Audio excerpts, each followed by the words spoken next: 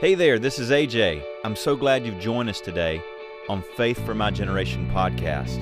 I want to remind you that our vision is to shake and shape a generation with the power of God's Word, and our mission is to create a resource of teachings that build strong faith in God.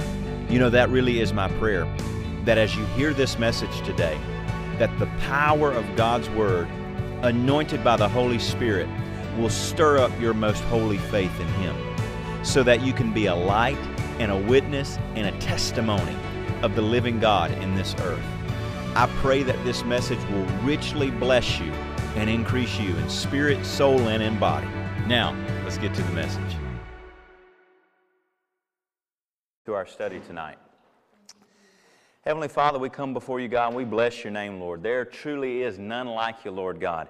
You are mighty and you are holy, you are just, you're righteous, and we thank you, Lord God, that as we study your word, Lord, as we seek your face in your word, and that the Holy Spirit, Lord, will anoint us to understand, Lord. We thank you that He is the master teacher, and that He draws us close unto you and makes us alive unto you, and your word is revealed unto us, and we have a deeper understanding. That's our desire, Lord.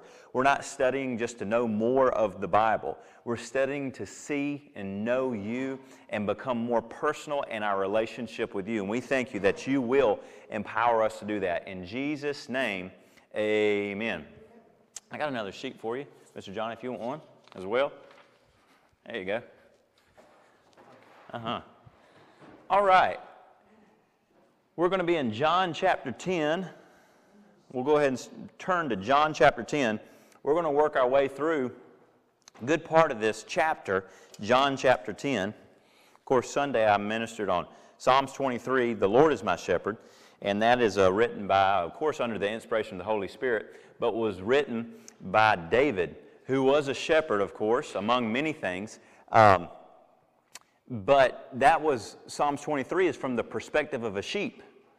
The Lord is my shepherd, and I'm the sheep of His pasture. He leads me, right, in the still waters and green pastures. And even though I may go through the valley, it's from the perspective of a sheep.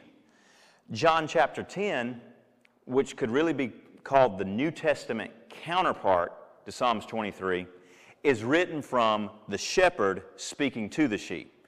So one is the sheep talking about the shepherd. Tonight we're going to look at the shepherd talking to the sheep. In John chapter 10, the first 21 verses that we'll go through, we'll see a lot of the characteristics and traits of Jesus. We'll see His nature. And that's so important when you're studying the Bible. It's so important. It's much more important than knowing, it's good to know commands, instructions, and laws. It's good to know dates and times and places. That's all good. There's nothing wrong with that. But what our main purpose in studying the Bible is to know the author of it, to know the Lord. And He reveals to us, we can see that so many different ways, but He reveals to us Himself in His Word, by what He says, by how He treats people, because we know this, if God's done something for one person, He's not a respecter of persons. In other words, He doesn't pick and choose favorites. If He's done something for one person, He'll do it for you. And God doesn't change. He's the same yesterday, today, and forever. So in doing this, I want us to really get down to what is the nature of a shepherd. In other words, what is the nature of God? So let's start at John chapter 10, verse 1. Verse 1. We're just going to go through these verses. And of course, as usual, fill in these blanks here. John chapter 10, verse 1. Most assuredly, I say to you, he who does not enter the sheepfold by the door, but climbs up some other way, the same is a thief and a robber. Now notice the first portion, or not really a question, but the first fill in the blanks we have. Thieves and robbers enter in the sheepfold in ways other than the door of the sheepfold. Sheepfold is just another word for what we might call a pasture or a pen, fence with a gate. A sheepfold, especially in the Middle East and of this time, of ancient times, a sheepfold would have been a square or a rectangle of stacked stones. And they would stack these stones up that they probably found out plowing fields and hit a stone and toss them over in a pile and use these piles of stones, and they would stack them up in the walls like a big rectangle. Tall walls, 8, 10, 12 foot tall. And they would have a very, very small opening, just large enough for sheep to go through, probably even single file really. Real small door, and that was called the sheepfold. It was the place, it was the pen where they kept the sheep. Now notice this. The first point, this is the very first thing that Jesus teaches us in John chapter 10. Now, of course, the Bible later, chapters and verses were put in the Bible later, right? When the Holy Spirit moves on John to write out the gospel according to John, he writes a book. There are no chapter and verses. There's natural stops and starts. There's natural breaks and paragraphs. Later on, 4th, 5th century, they put in chapters and verses so we can do what we're doing right now, which is all turn to the same spot and study. It makes it a lot easier if we all have the same reference point. So I make that point because right before it in John chapter 9, Jesus is casting out a devil, and he's healing this blind person, and he's casting out devils, and the Pharisees are upset with him, among many reasons. One, he says he's the Son of God, which he is, but they didn't like that. Two, he could do something they couldn't do, and that really hurt their image as being these wonderful religious leaders, but they had no authority or power. Luke makes that point, that people saw Jesus and they said, he teaches with authority. In other words, he can back up what he says. And that's what was taking place here. Blind man healed. Devils cast out. And immediately after this causes some stirring up and some turmoil among the Pharisees and Sadducees, and they're kind of bickering right there, and Jesus just immediately does what he always does. He starts teaching. And he says, look here, here's the thing.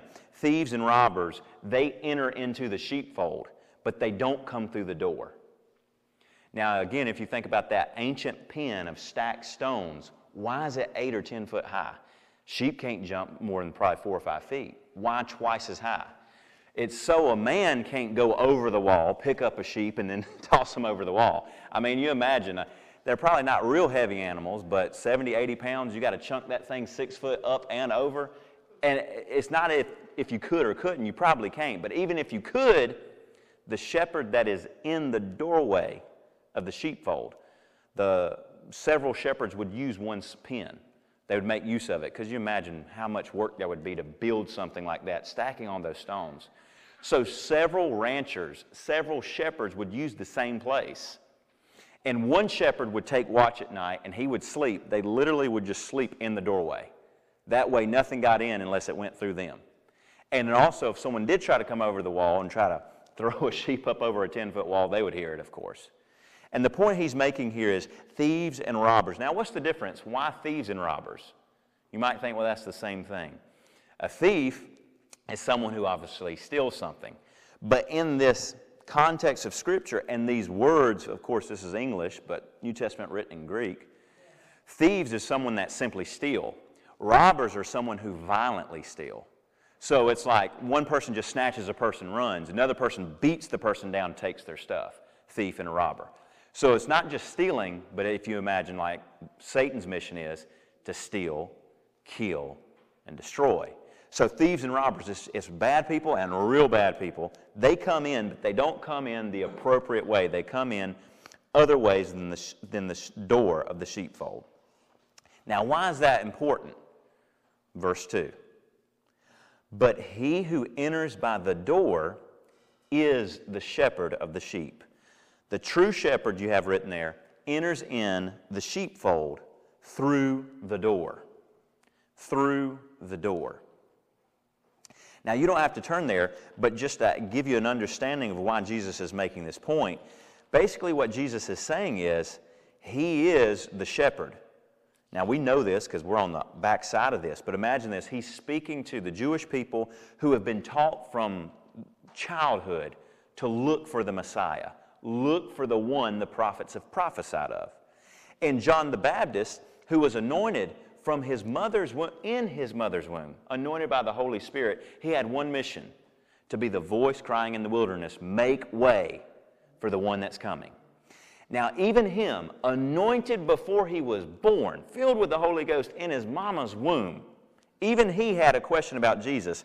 In Luke 7:19, John, calling two of his disciples to him, sent them to Jesus, saying, "Are you the coming one, or do we look for another?" And when the men had come to him, this is verse 20 of Luke 7, they said, "John the Baptist has sent us to you, saying, 'Are you the coming one, or do we look for another?'"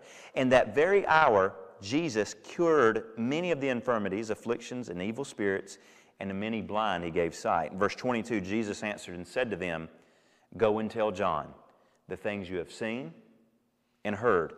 When you're around the anointing and the presence of the Holy Spirit, whoever that's moving through, maybe it's, any Christian is a candidate for the ministry of the Holy Spirit.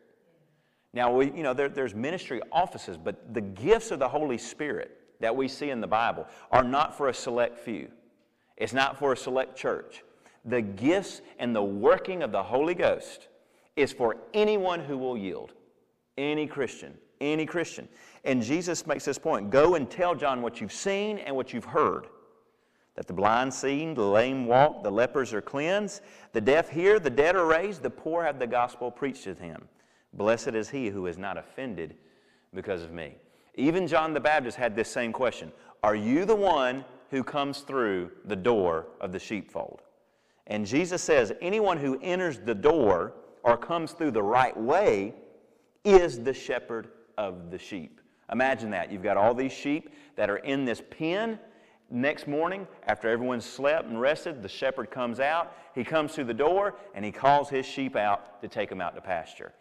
A shepherd doesn't have to climb over the wall. He goes the appropriate way, which is the door.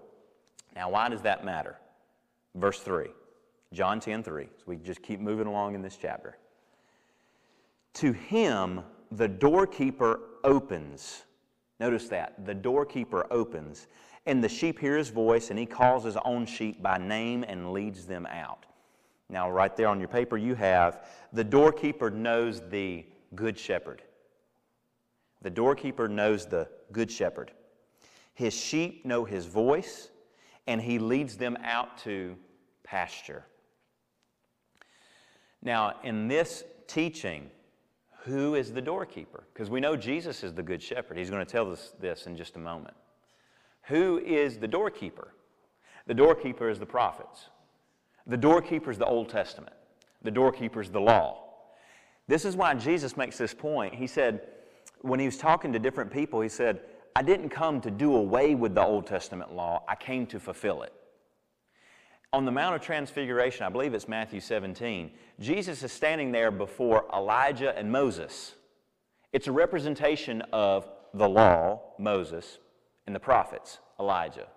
Christ came to fulfill the law and the prophets. And in him we fulfill the law and the prophets. What could not be measured up to in the Old Testament by human strength or ability is measured up to. We do fulfill the law and the prophets in Christ Jesus by the power of the Holy Spirit. So these doorkeepers are the prophets of the Old Testament who prophesied and said, there will be one who will be born in Bethlehem. There will be one who will minister in Nazareth. There will be one who will come from Galilee. You can look.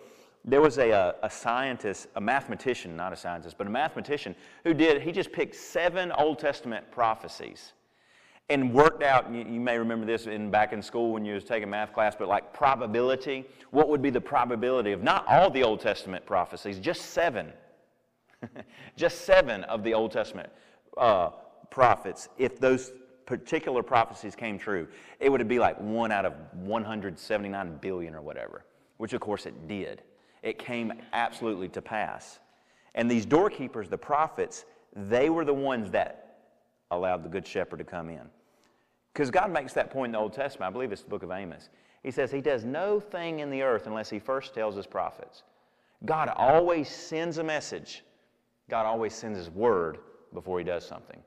Because it's the vehicle of his word that his power moves.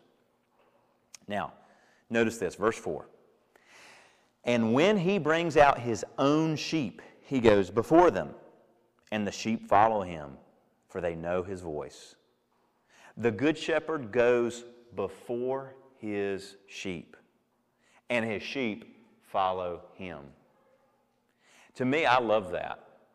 Because it's not Jesus standing from the back pointing out, yeah, go that way. Go do my work here. Go live for me out there. Go there, go there. I'll be back here if you need me. The shepherd goes first. And you see that. Christ came, one of the reasons that Christ came to live on the earth, among others, was to prove that a man sold out to God could be victorious. And we could say, well, it's Jesus. Of course he was. But remember, Jesus is playing by our rules. He didn't come and live on this earth as God. Though he was fully God, because he was God, he limited or emptied himself out, Philippians 2 tells us, to be as a man, anointed of the Holy Spirit. He played by our rules. And so Jesus went before us, and we follow him. Now, this is what we're looking at is kind of broken up into 3 parts, and you can see it. Well, I've got 4 parts here, but the first one is the illustration, verses 1 through 6. So let's look at verse 5. Jesus makes this point about the sheep. Yet they, the sheep, will by no means follow a stranger, but will flee from him, for they do not know the voice of strangers. Jesus used this illustration, but they did not understand the things which he spoke to them. Notice this, that last part of this first section. The nature of sheep is to flee from strangers. In this case, the strangers are, here we go, false Christs. Lowercase c, plural. False Christs. Christs. And then after that, thieves and robbers. The thieves and robbers are false Christs. Not all the time, but most of the time, these false Christs. Even today, y'all, even today there's people who claim to be Jesus. The most recent one I saw by way of Instagram. He has sponsored ads advertising on Instagram. It just popped up in my feed that he's Jesus. All this time I've just been trying to figure out who he was. And how does he prove he's Jesus? He paints these paintings that supposedly tell the future. If you looked at the paintings, it would look like something Naomi would do if you gave her 3 or 4 bottles of paint and a canvas. But apparently, him and some people that follow him can see, oh, wow, yeah, I can see that. That was this, this is one of them was a hurricane. Oh, well, there was a hurricane that happened in the Philippines that destroyed the house. And to me, it just looks like someone just threw paint there. But he's deceived in thinking he's Jesus, and he has deceived some people who think he's Jesus. And if you want to support him, you can go to his website, and he has a way you can donate to him to support his ministry. But to this day, there have been, they are now, and there will continue to be people who are thieves, robbers, and false Christs. They're strangers. And when they call the sheep don't follow them because they don't know their voice. Now, Jesus makes this, or John writes this point down. We all heard everything Jesus said, but we didn't understand it because he's using an illustration, or what the Bible calls a parable. So Jesus, being an excellent teacher, he simplifies it. So the second part here in John 10, the door of salvation. Verse 7, John 10:7. Then Jesus said to them again, most assuredly, I say to you, I am the door of the sheep. Jesus is the door of the sheepfold. Jesus is the door of the sheepfold. Well, that's pretty simple, right? Jesus, he says it this way in John 14, I am the way. If you want to go to the Father, you have to come by me. If you want to get in the sheepfold, if you want to be protected, if you want to be safe from the thieves and robbers, Satan and his work on the earth, you've got to enter in through the door. And how do you do that? You do it through Christ. Now, it doesn't stop there. Many people will get to that point. Yes, amen, hallelujah. Jesus is the door, hallelujah. But it doesn't stop there because salvation, as we know, is not a one-time experience. Salvation is a life flow. It is Christ living, breathing, moving, having our being in him, Acts 17:28. Salvation is an experience. It is a lifestyle. It is us being connected to God. And we're going to see why that's important. John 10:8. All who ever came before me are thieves and robbers, but the sheep did not hear them. Now notice this. There have been and will be, this term I'm using again, false Christs. And you're going to see why I'm using that term. There have been and will be false Christs. We, the sheep of God's pasture, must never follow them. Jesus, he makes this point, and I'll read it to you. Matthew 24, verse 23 and 24. Matthew chapter 24, Jesus is teaching on the second coming, which is a different event from the rapture of the church. The rapture of the church takes place before the second coming.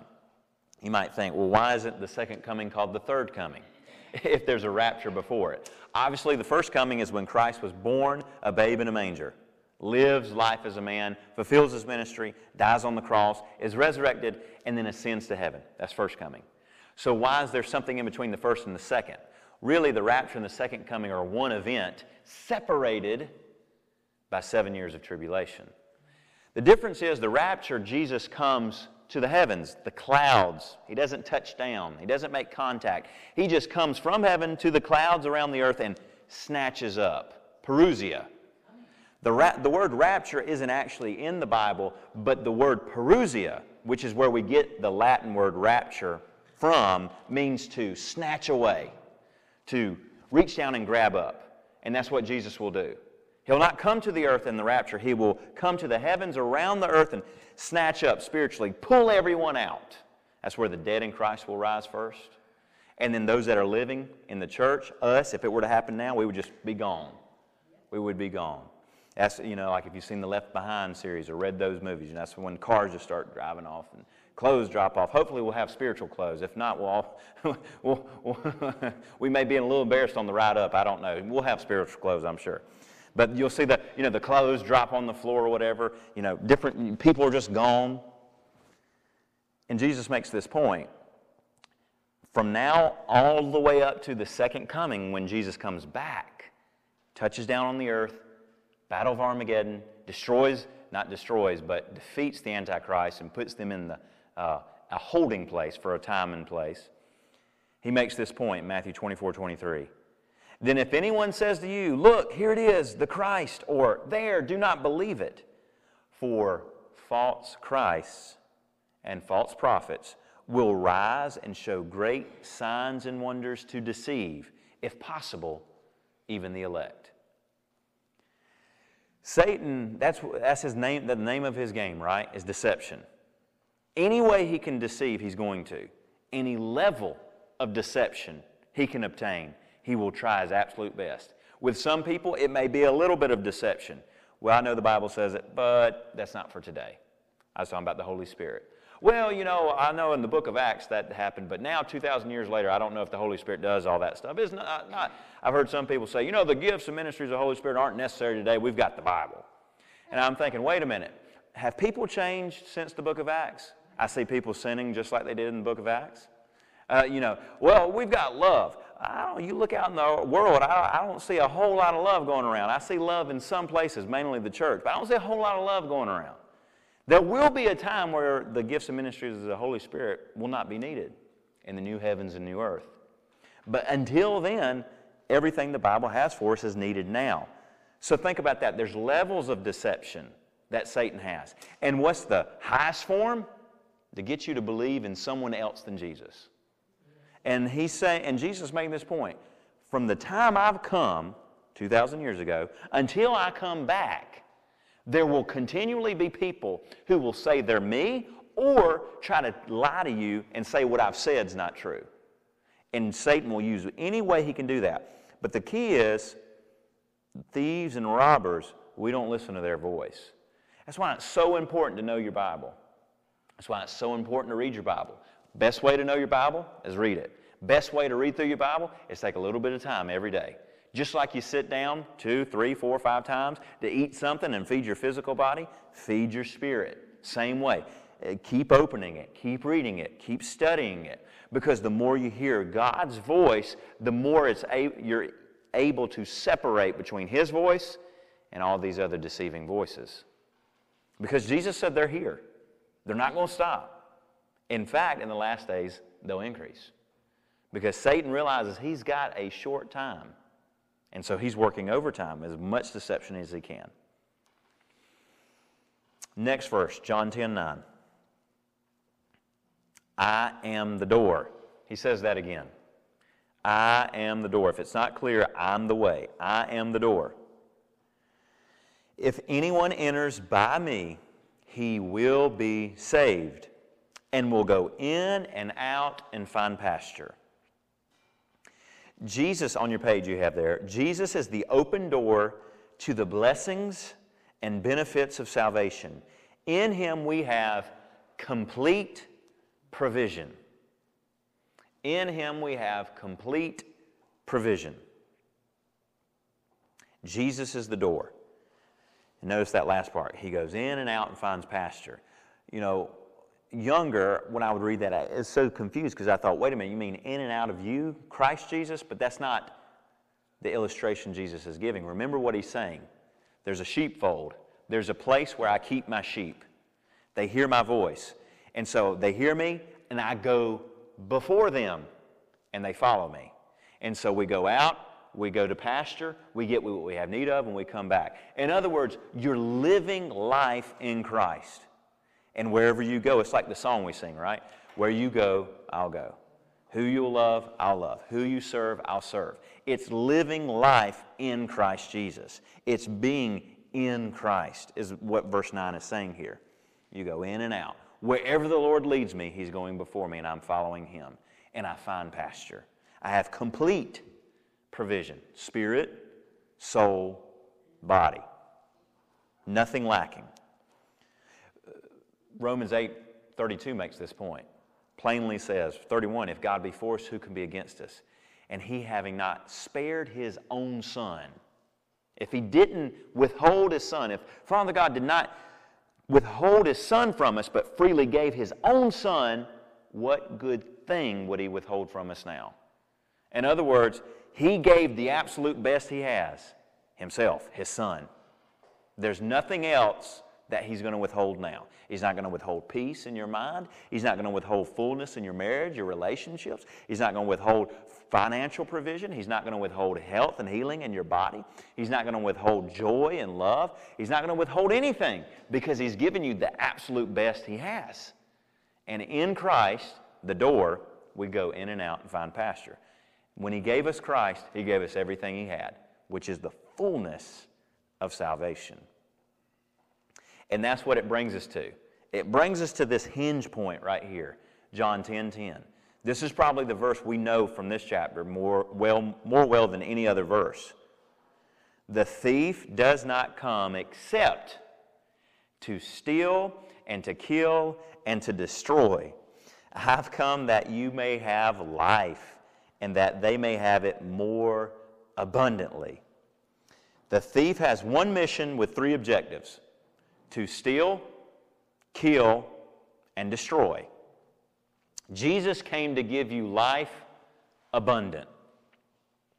I was laughing reading that because I think about Jason Coral, who's a martial arts instructor of a school. I go to martial arts in Greenville Academy. And Matt, actually, y'all did a bunch of building right behind their school. But he always makes this point. In self-defense, he said, if someone's coming up, someone that looks like you don't know them, right? But they're coming in, and they're coming in that personal space. And they look aggressive, or they look really peculiar, or they just look shady, like there's something, and you feel weird. You get that gut feeling like this is not right. He says, he said, bad guys are never coming up to give you cupcakes and cash. They're coming to hurt you.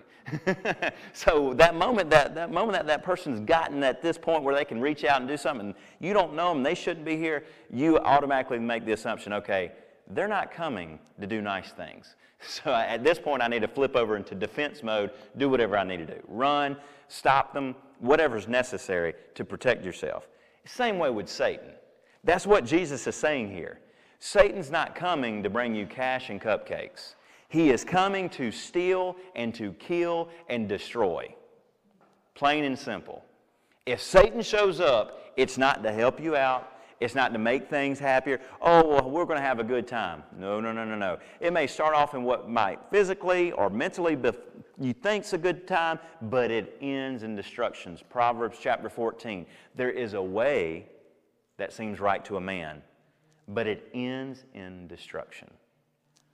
Satan comes for one reason, and it manifests itself in three ways: steal, kill, and destroy. But Jesus came to give you life abundant. So now we get to this at verse 11, where Jesus tells us about who He is, the shepherd. John 10:11. He tells us about Himself.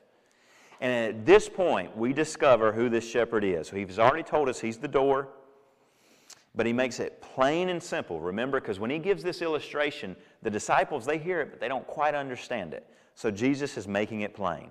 John 10:11. I am the good shepherd. The good shepherd gives his life for the sheep. Notice this in that part, right after the third portion, third bullet point you have there. Jesus Christ is the good shepherd. A good shepherd gives his life for the sheep. Christ paid the highest price for his sheep. He gave his life. And by the way, this is the requirement of all Christians concerning what God's called them to do. Give your life to it. Give your life to it. It may look like different ways. So I'll make this point. Sometimes when people hear that, they think, well, you must be talking about, I got to go be a pastor or a missionary or go, to China and start an orphanage. If the Lord tells you to, yes. But whatever it is that God has gifted you and given you talents and abilities and a skill set to do it completely. Do it wholly. Do it W-H-O-L-L-Y. Well, you should do it H-O-L-Y. You shouldn't be a lying cheat in whatever you do. It should be righteous. But do it completely. Commit your life to it. Pastor Chris Vaughn out of Georgia, which he's come here plenty of times. A lot of y'all know him. I was listening to a series he's teaching right now, and he made this point. The dreams that you have will be accessed by the gifts God's given you. But if you don't work the gifts, you won't obtain the dreams. And that's what Jesus is saying here. The good shepherd gives his life for the sheep. But as we, Christians who imitate Christ, we give our life to what God's given us. And when you if you're a husband, you give your life completely. I'm 100% husband. I'm going to be a good husband. Lord, help me to be a better husband each day. 100%. I'm a father. Same way, father. I'm serving the church in this way. Praise team for me specifically, whatever it is. I'm serving the church. If I'm at work, I'm there 100%. It's what Colossians says in the book of Colossians. Do everything unto the glory of God. Because that's what Christ did. The good shepherd gives his life for the sheep. A good husband gives his life for his wife. A good father gives his life for his children. A good employee gives his all when he's there at work. Or a good employer gives his all for his employees. It's being there 100% fully in, honoring whatever God set before you. Next verse, John 10:12. But a hireling, or in other words, hireling means hired man, but the word right here in the New King James is hireling. I believe this in the KJV as well. But a hireling, he who is not the shepherd, one who does not own the sheep. How many knows it makes a difference when you had to pay the price for something, right? Maybe you give something to your child or to a grandchild or something, and they think, well, they didn't really treat that as well as they should have. And next time they're going to have a little skin in the game. They're going to have to earn this a little bit. Because when you have to earn it yourself, you think, wait a minute, I don't know if I want to treat this as badly as I've done it. Or, if you go earn your own money, as a kid, you probably had this experience. Hey, Dad, hey, Mom, will you buy this for me? You've got your own money. Yeah, but I don't want to spend my money on it. Oh, it's not, I want it, but not that bad. That's what this hireling is. A hireling, he who is not the shepherd, one who does not own the sheep, sees the wolf coming, leaves the sheep and flees, and the wolf catches the sheep and scatters them. Now on your paper, A hireling, Hireling, is a worthless worker who does not care for the sheep and allows the wolf to catch, kill, and scatter the sheep. What's interesting about predators, I know my father-in-law has told me this with he's had cows, but mainly sheep and goats and chickens. What's interesting about predators, they don't just go in to get supper.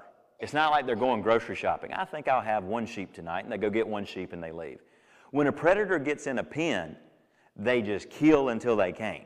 They just start taking out as much as they can until someone runs them off or they get spooked or something.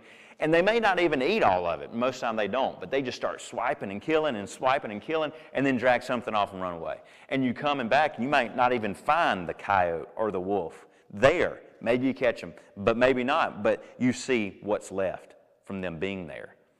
Well, the hireling here is worthless because he won't do what's necessary to care for the sheep. He allows the thief, the wolf, Satan, to steal, kill, and destroy.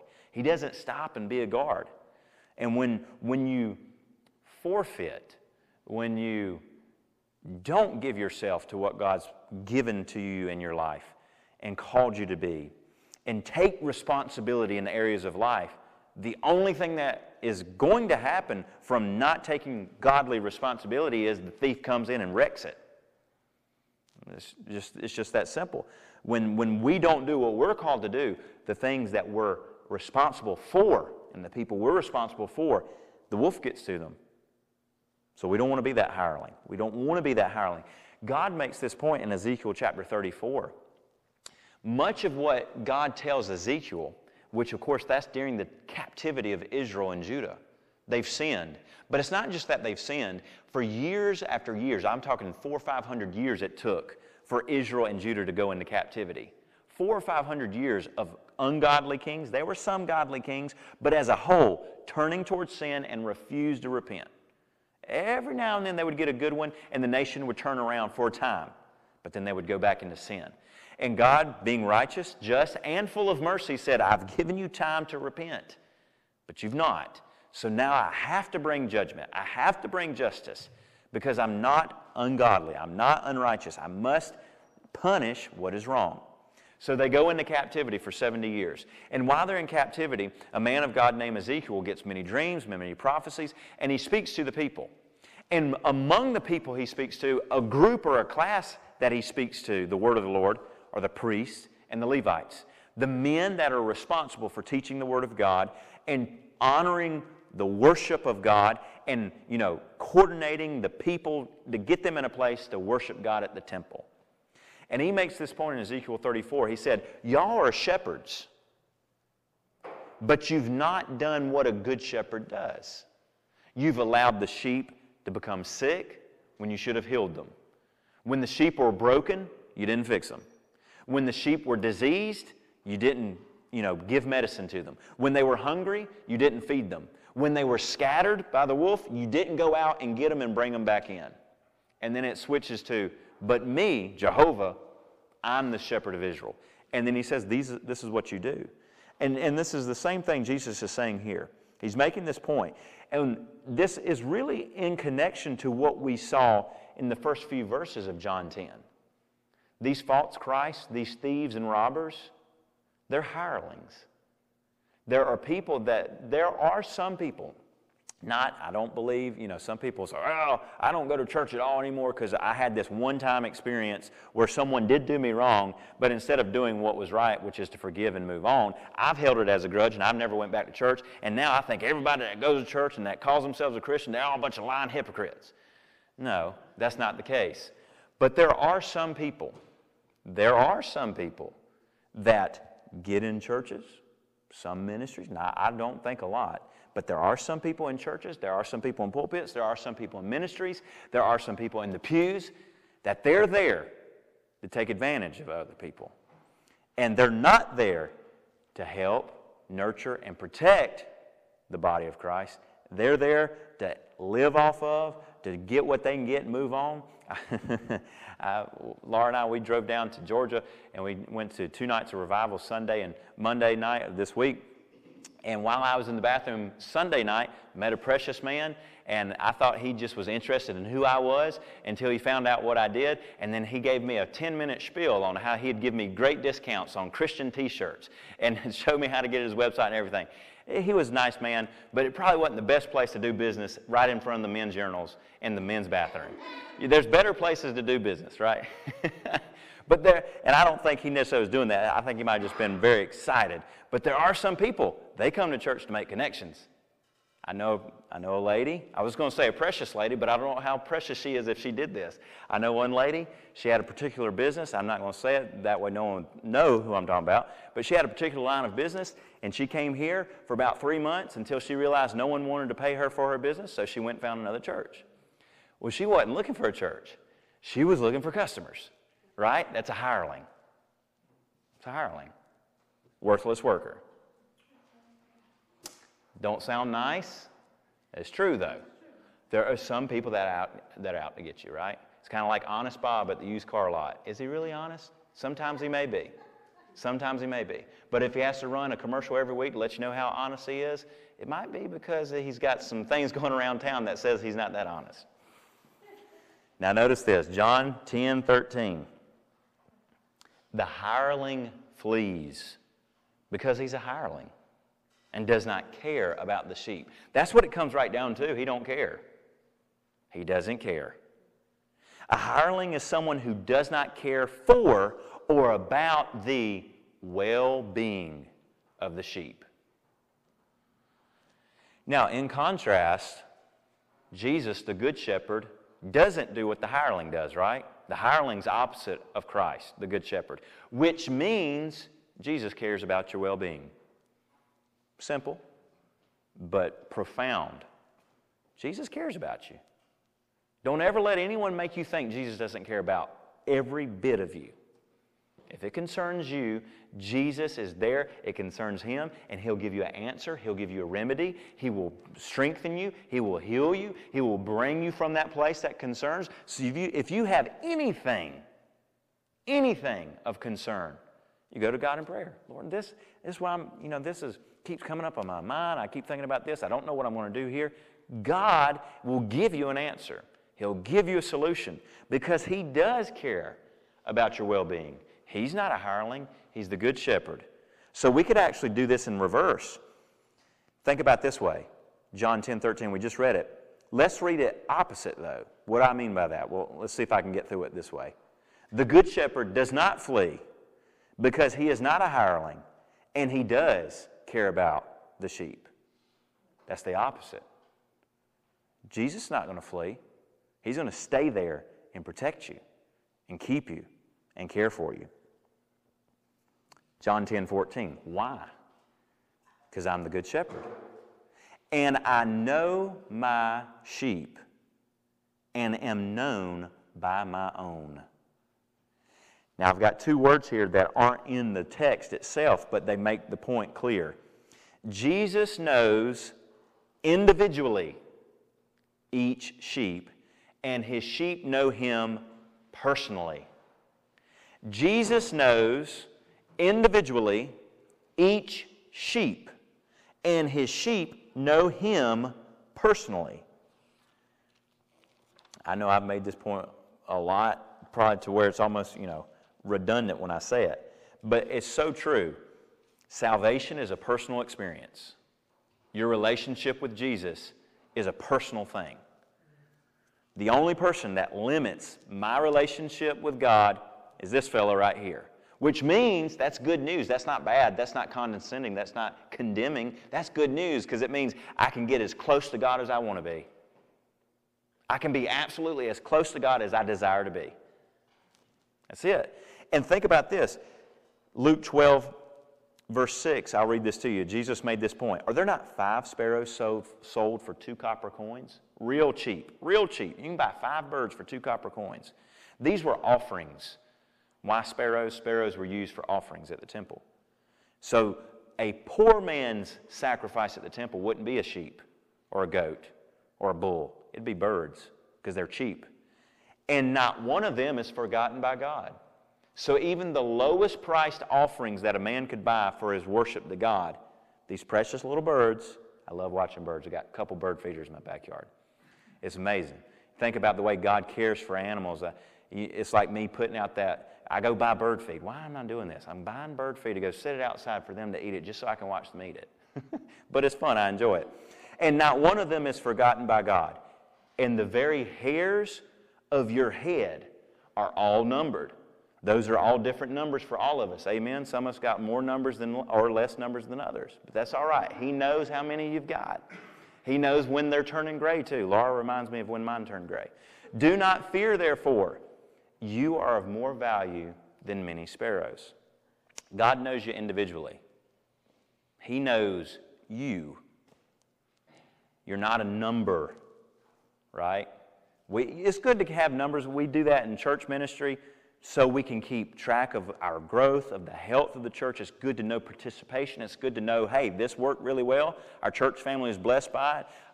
Doing things at this time didn't really work that well because we know people are faithful, but when we did it at this time of the week or this time of the day, it was hard for people to get there. We number things. That's important.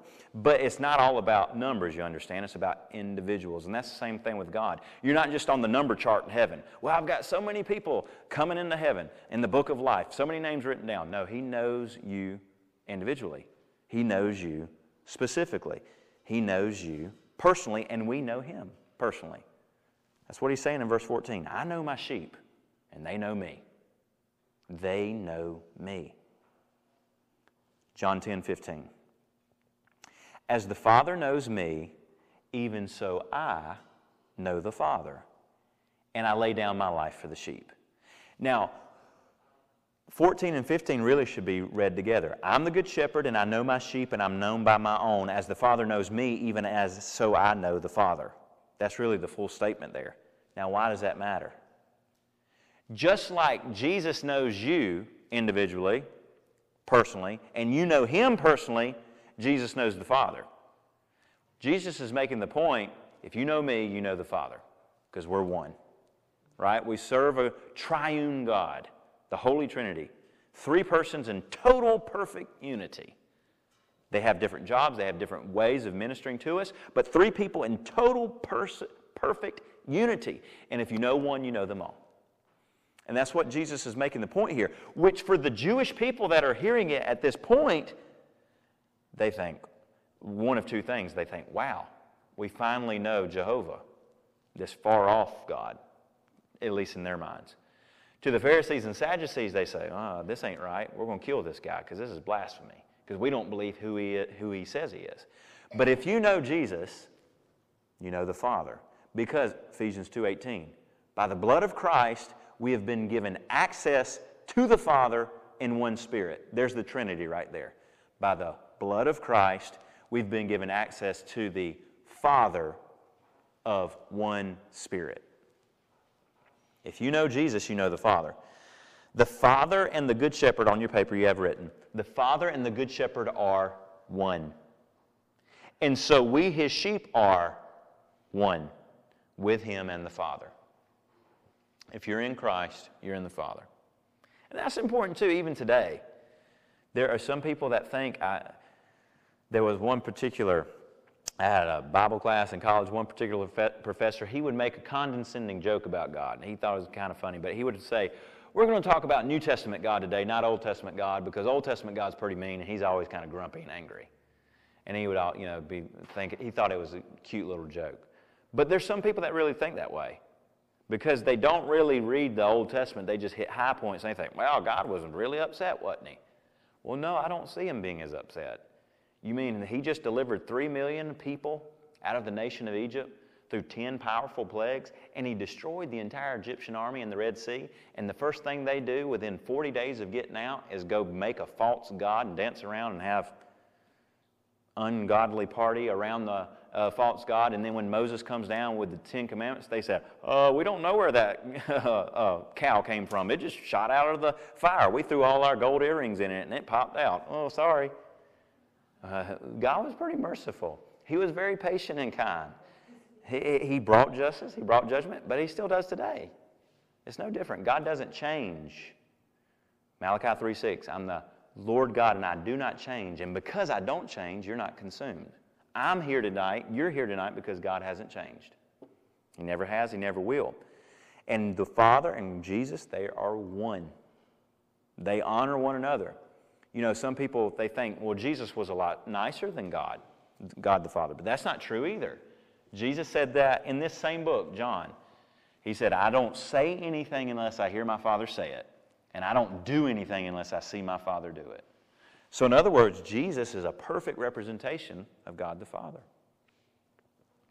That was all extra. Last part right here. Point 4, the flock, as we finish up. John 10:16. The other sheep. If you ever wanted to find yourself in the Bible, there you are right there. You're the other sheep. Unless you have, I don't know, you may have Jewish descent. But if you don't have Jewish descent, you're the other sheep right here. Verse 16, the other sheep I have which are not of this fold, them also I must bring. And they will hear my voice, and there will be one flock and one shepherd. Jesus, the good shepherd, this is on your paper, came that he might bring salvation to all, Jew and Gentile alike. Remember, because when Jesus is speaking these words, he's speaking to Israel. Jesus even makes this point, and this is why Jesus, you might think, why did Jesus just stay in Israel? He was bound by the prophets. God spoke His word through the prophets, and He was bound by the word to teach Himself to Israel first. And then He gave the Great Commission to the disciples, go into all the earth. Tell them about me. Teach them, make disciples. And even some of the, Peter has a little hard time with that. Wait a minute, even these Gentiles people? But then in Acts 10, when Cornelius gets saved and they get baptized with the Holy Spirit, he said, who knew? I guess God loves them too. I mean, they got saved, baptized, and filled with the Holy Spirit, the whole house. What am I going to do? Stop them from not getting baptized in water now? They've already got a higher baptism, And so Jesus is making this point. I've got to go out and get some. I've got to go get more sheep to bring them in. And they hear my voice. Jesus, the Lord, He sends His word. They hear my voice, and there'll be one flock. That's how people are brought into the flock of God. How does God get more sheep in His pasture? He sends His voice. He sends His word. How will they be saved unless they hear? Romans chapter 10. John 10:17. Therefore my Father loves me, because I lay down my life, that I may take it up again. The Father loves the Good Shepherd because He lays down His life in obedience and will take it up again. The prophet Isaiah prophesied of Jesus, Isaiah 50 verse 7, it says that Jesus set His face like flint toward Calvary. And Rangers, we do flint and steel, which is a way to start fires. Some of y'all may have done that. But what is it? It looks like just a piece of steel that wraps around usually like these 3 fingers, and it's flat, and then you take a flint rock and you strike it against the steel. And you do it over what's called a bird's nest, which is just real dry tinder that may have like some charred linen cloth in it. And then maybe, moss, whatever you want to wrap it up in. And you're hitting it, and it's sparking off. And once you get a spark, you've got to bring it up. And what you can't do is cup too far back, because when you're blowing into this spark trying to get it to light on fire. Some of these guys can do it in like 3-4 seconds. But if you've done what I did one time, you do this right here. Oh, it's lighting. And it's on fire and it falls on your face. And then you come back from this camp trip with no eyelashes because it singed off your eyelashes. The steel, though, is what is sparking. The flint, the rock, is knocking off tiniest little shards of steel that is hot, so hot it looks like a spark.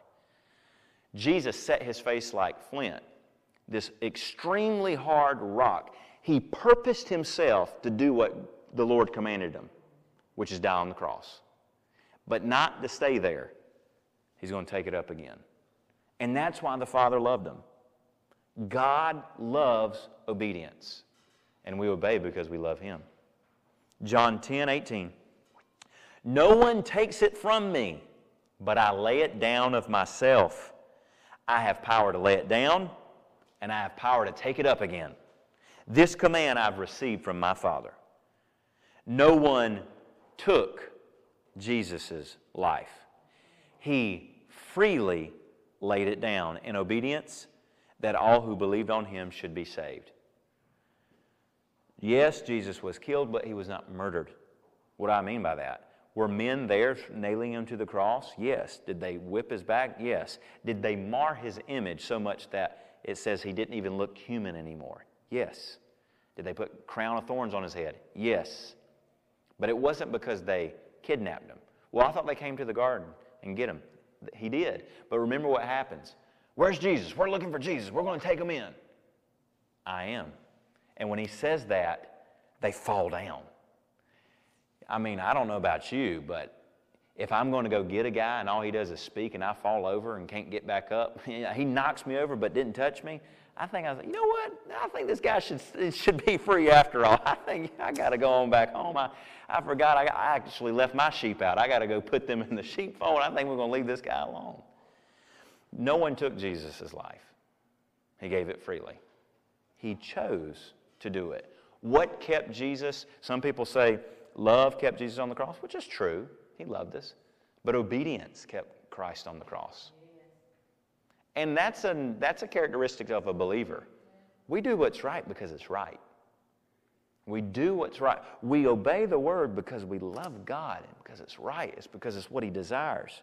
We freely choose it. That's what salvation is all about. Watchman Nee, mighty man of God, who suffered tremendously for the gospel. He was a Chinese pastor.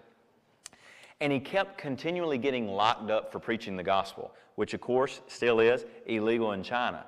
And they would come, they'd burn his house down because he wouldn't stop preaching. They'd lock him up and they'd let him out. First thing you do, you go start preaching again. He would not quit. Eventually they said, well, we'll fix him, we'll cut his tongue out. And they cut his tongue out. And then he wrote like 110 books from the Bible, of course, and would send them out in letters to his family and they'd publish them. And still to this day, many of his books are written. And he makes this point. As Christians, he says this phrase, and I wouldn't take it away from it at all. It may seem a little harsh to us, but think about what the price this man paid to follow Christ. He said, we are voluntary slaves bound by love. That's what a Christian is. It's not that God makes me do something, but I will do anything God tells me to do. Just like a slave or a servant has to do it, I don't have to do it. I voluntarily enslave, or I voluntarily yield, submit, give myself so wholly to God because I'm bound to Him by love. I want to do it. Jesus laid down, there's one more question or fill in the blank we have for this verse. Jesus laid down His life because the Father commanded Him to do so. Why should you do something? Well, if God said it, do it. He's not going to lead you astray. He will not lead you astray. And then lastly is these last three verses. We bring it to a close. John 10, 19 through 21. Jesus gets done. He teaches this whole point here. Remember, it started out, He cast this devil out. He healed this blind person. There's some commotion. He gives a parable, an illustration. They don't understand it, so He expounds on it. And then after He gets done teaching, this is what happens. Therefore there was division among the Jews because of these sayings. And many of them said, He has a demon and he's mad. Why do you listen to him? And others said, these aren't the words of one who has a demon. They just saw a guy get freed of a demon. Can a demon open the eyes of the blind? And the last point I want you to see is this.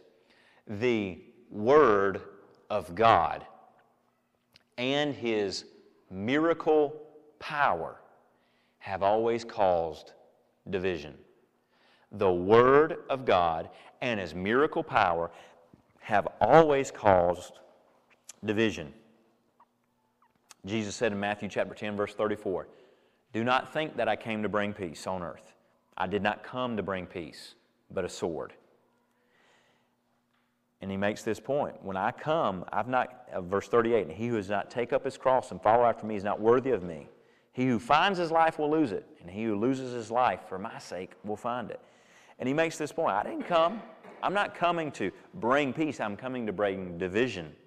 And you think, wow, that doesn't sound very Jesus-like, or at least the Jesus the world may think about. But what kind of division he's talking about? Choose you this day whom you will serve. You're going to serve the one true God, as what Joshua said to Israel, or the gods of your fathers, the gods of the world of culture, the other thoughts of this life, or are you going to choose God? There's a deciding, divisive point. And the Word of God and His power always brings a dividing point. Are you going to believe or not?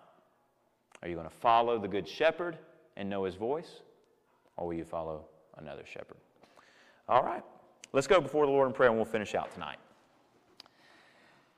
Heavenly Father, I thank you again, Lord, for your love, your compassion, your mercy that fills our life, Lord God. We thank you that you did send Jesus, the great and mighty good shepherd, the chief shepherd that leads us unto the pastures of your life, Lord God, the pastures of abundant life. We thank you, Lord, that as we are hid in Christ, that you protect us, you keep us, and the wolf, Satan, has no opportunity or ability to steal, to kill, or destroy as we're hid in you. We thank you, Lord, that Jesus goes before us, leading our path, and we fully, wholeheartedly follow after Him because He leads us into life and life abundant. In Jesus' name, amen. Amen. Hey, I want to say thank you for joining me on this episode of Faith for My Generation podcast channel. Please do us a favor, leave a 5-star review. It helps us get this message of the gospel and the Word of God out in front of more people. It really does help. And until next time, remember, we are the faithful. God bless.